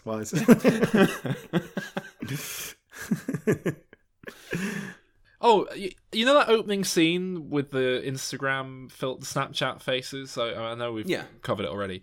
Doesn't that have a very 70s aesthetic for 1986? Yeah. Middle America for you, isn't it? Odd choice. Is that what it is? All right. I've made the note after that. I'm actually really enjoying this so far, because I was expecting to hate this film going into it again. Didn't like Well, it. that's kind of the same experience I had. I was just sort of like, I enjoyed it a lot more than I was expecting to, you know. And Can we talk about all the new characters? Yes. All right, so we've got we've done Mr. Wingman. Yes. We've got Kitty Pryde, Ellen Page. She's barely in it, but she is notable comes up because Ellen Page became a big star, and so they were like, right, we better bring her back. she's in it. She's there's a group of kids who will become the main group of kids who they have to join the adults and help to fight. And she's one of them. She's definitely a big part. Hugh Jackman, Halle Berry are too expensive now, so we might have to promote you, Sean Ashmore, as Iceman. We've got But they nailed it with Ellen Page. Like they hit gold there. Oh, We've yeah. got one of the most, again, one of the most egregious examples of a kind of magic mutation that just doesn't make any sense on any level, which is Vinnie Jones as Juggernaut, who, if any part of his body gains momentum, it can't be stopped. It just can't be stopped. Unless, of course, he decides to stop himself, presumably. Yeah. Well, I was all right with that. It's just... So if he trips over, does he fall to the centre of the earth? Well, that's it. Tripping over is not as much momentum as running for 20 yards and building up some speed. I get this, he has to put the force into it. I think he has to want to. Yeah, he has to want to do it.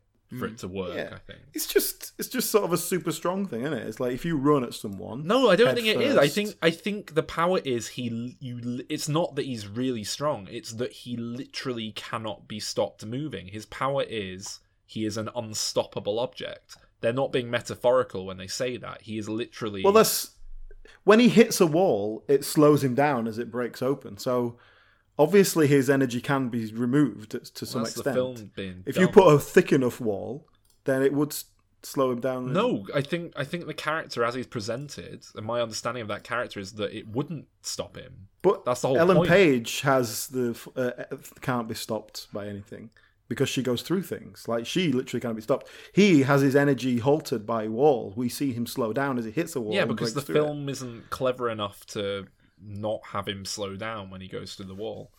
Because Well- Brett Ratner directed it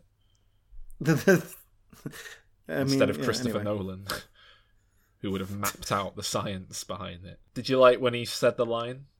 What? I'm the juggernaut bitch. Yeah, It's all right, it was isn't it? bad, wasn't it? Vinnie Jones. It's fine. That's a reference to an internet meme, I believe, that was going round about 2006-ish, 2005. Oh. It was like a cartoon. Someone dubbed over footage from the old X-Men cartoon going, "I'm the Juggernaut, bitch!" And so they were like, "Oh, that's hilarious. Put that in the film." Well, the weird thing about that is, right, if you're going to get someone who's not an actor, and let's face it, he's not, even though he'd done a bit of acting, why don't you get someone who is actually a big, massive guy? Because they put a fake body on him, like his arms aren't that big. Yeah, it's anything weird, like that. isn't it? But there are people who are that big. Just get a top bodybuilder Yeah. or get Hafthor Bjornsson or someone like that who's 6'8" Manute and weighs the spider, the human spider. It's really annoying that they let him wear that helmet even when he's like locked up in. Like they let him keep the stupid costume on. It's probably super glued to his head. And of course the other new character, the other new addition is Calvin. Kelsey Grammer as Beast. Perfect casting. I think we can all agree. Because he's the statesman, isn't he? He's He's- a politician. He's criminally underused, if anything. He's not really in the film very much. I kind of wanted more from him. But yeah, It's expensive to put that suit on him every day, I guess, that makeup. Actually saying that, it's mainly just on his head and hands, isn't it? He's not got his shirt off all that much. Yeah. Takes a lot of doing though. Yeah. But yeah, that voice is just yeah, very perfect. good. Yeah. That character, I love him. Can I get into a moment that I really didn't like? Yeah. Yes. And I expect you'll agree. It's the moment where Mystique is shot by the Cure, a gun that is using the Cure bullets. Yes. Well, she is cured and she is turned into a human.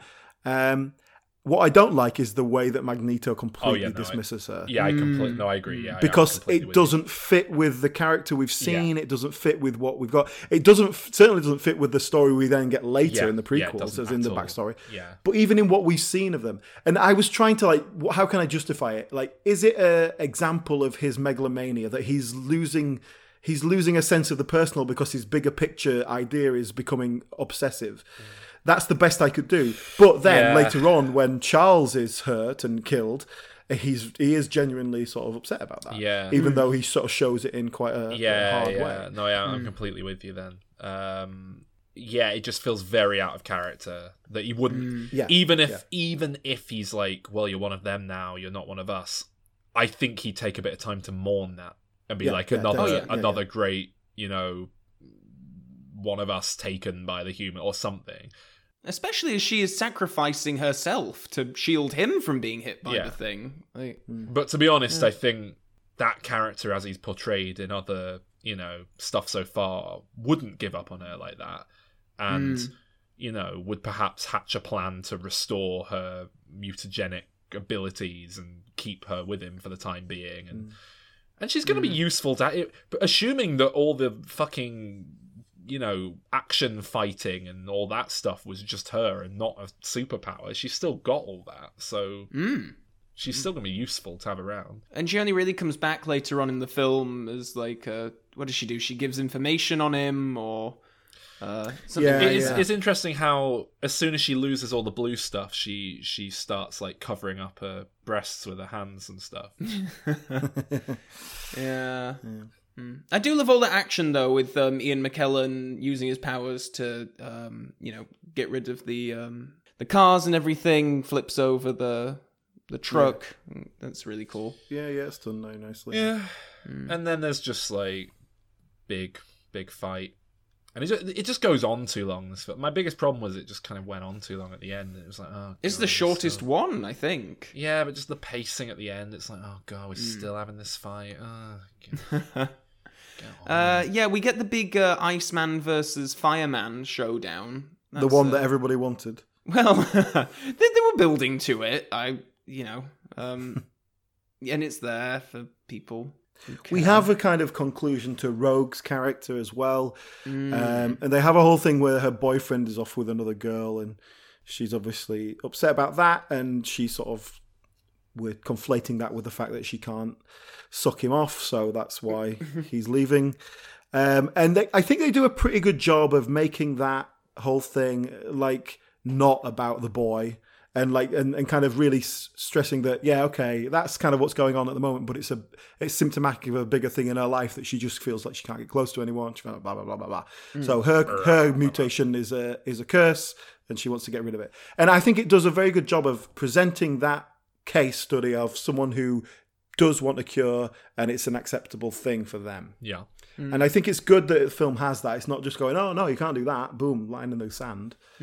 All right. So I like that. I like that they didn't make it the kind of focus. They kind of let it play out.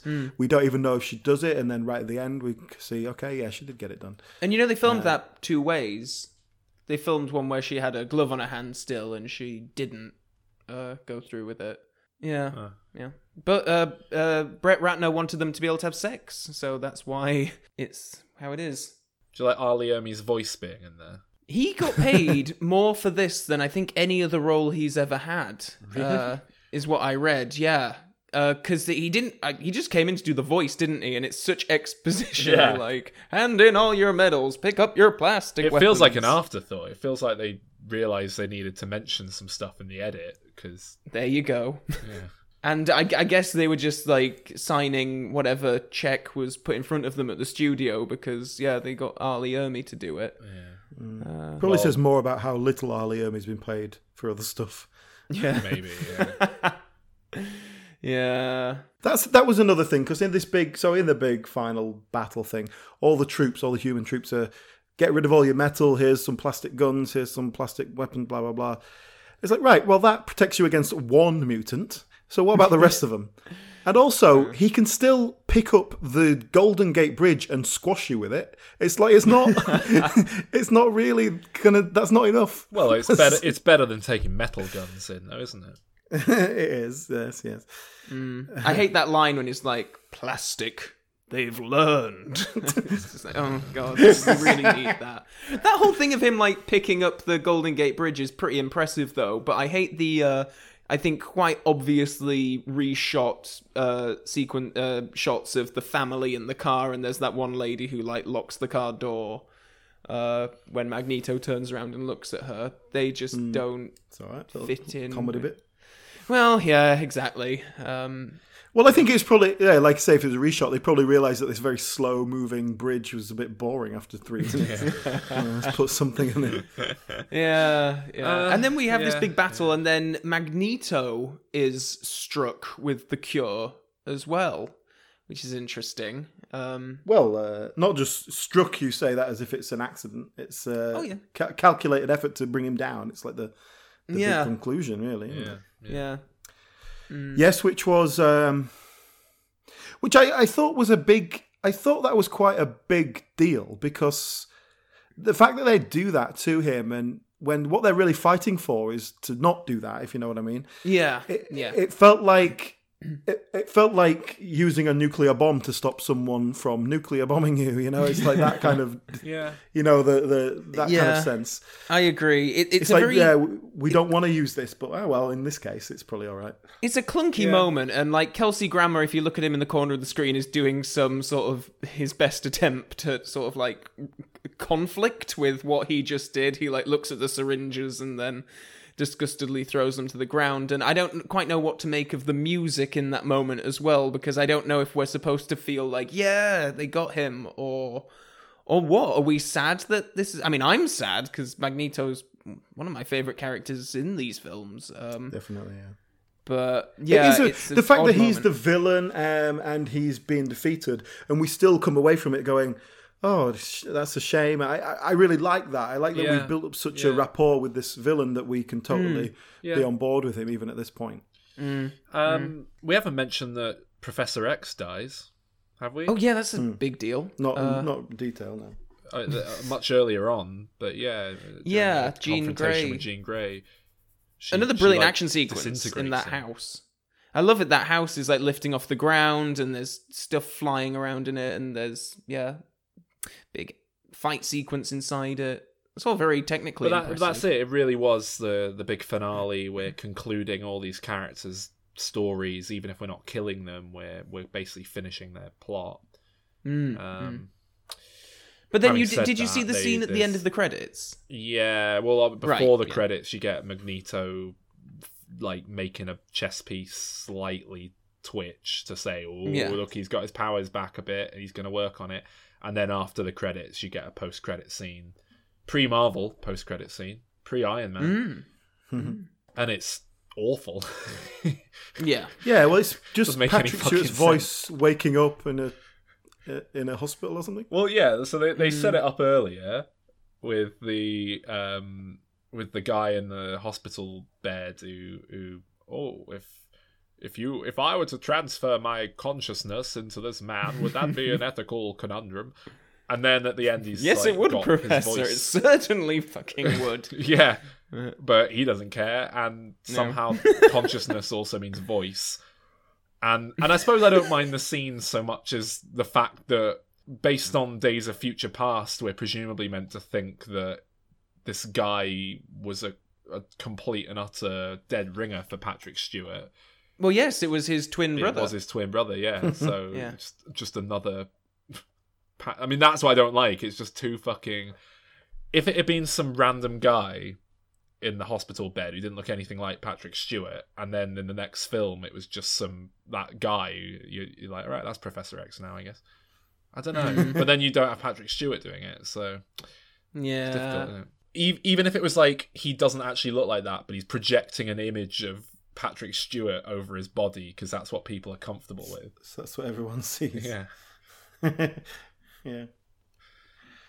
There is a big element that we haven't talked about yet, and that is the ending of Jean and Wolverine.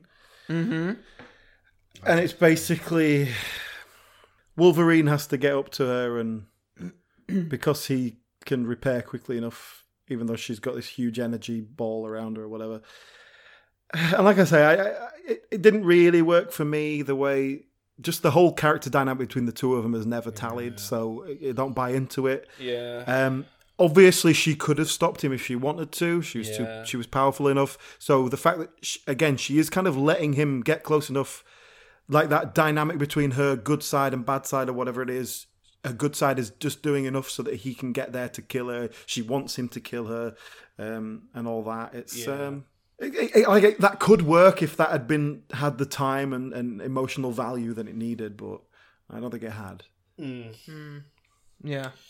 I feel like I've been quite positive talking about this film, but I really should point out that I think it's just very messy. All these good bits are just dropped in really messily. They're not very well stitched together.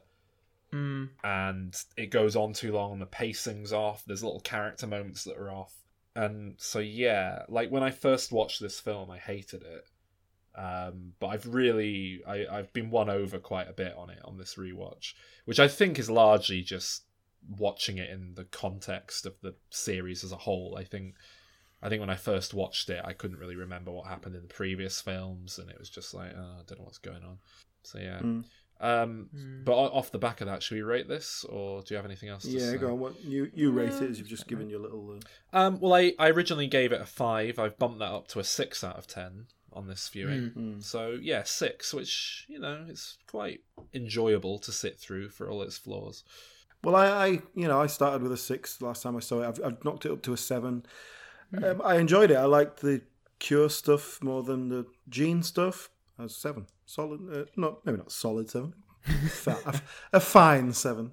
Oh, that's positive. Yeah, I don't have much more to add, I don't suppose. Like, I'm going to give it a 6, because while I think it is certainly a step down from the previous 2, there is a lot here to be enjoyed. I just wish it had a more mature director at the helm to handle some of these themes and story elements, and I just wish that they never bothered bringing Halle Berry back.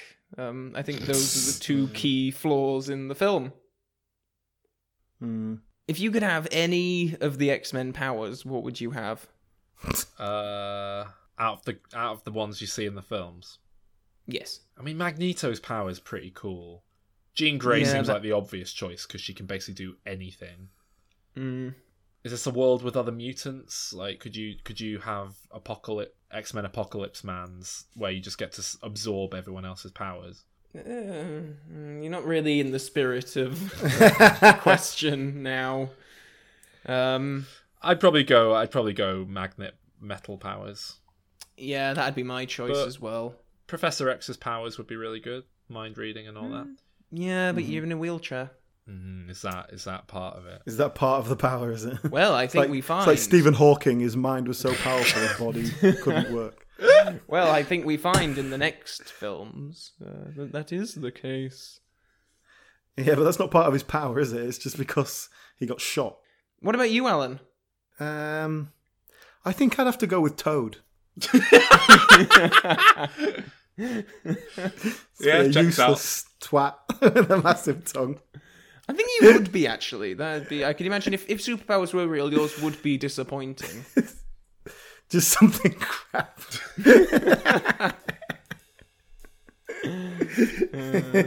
All right, well, that's the original X-Men trilogy we all know and love.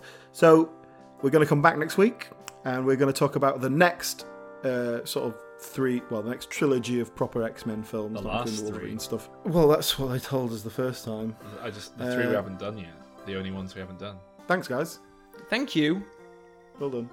Bye.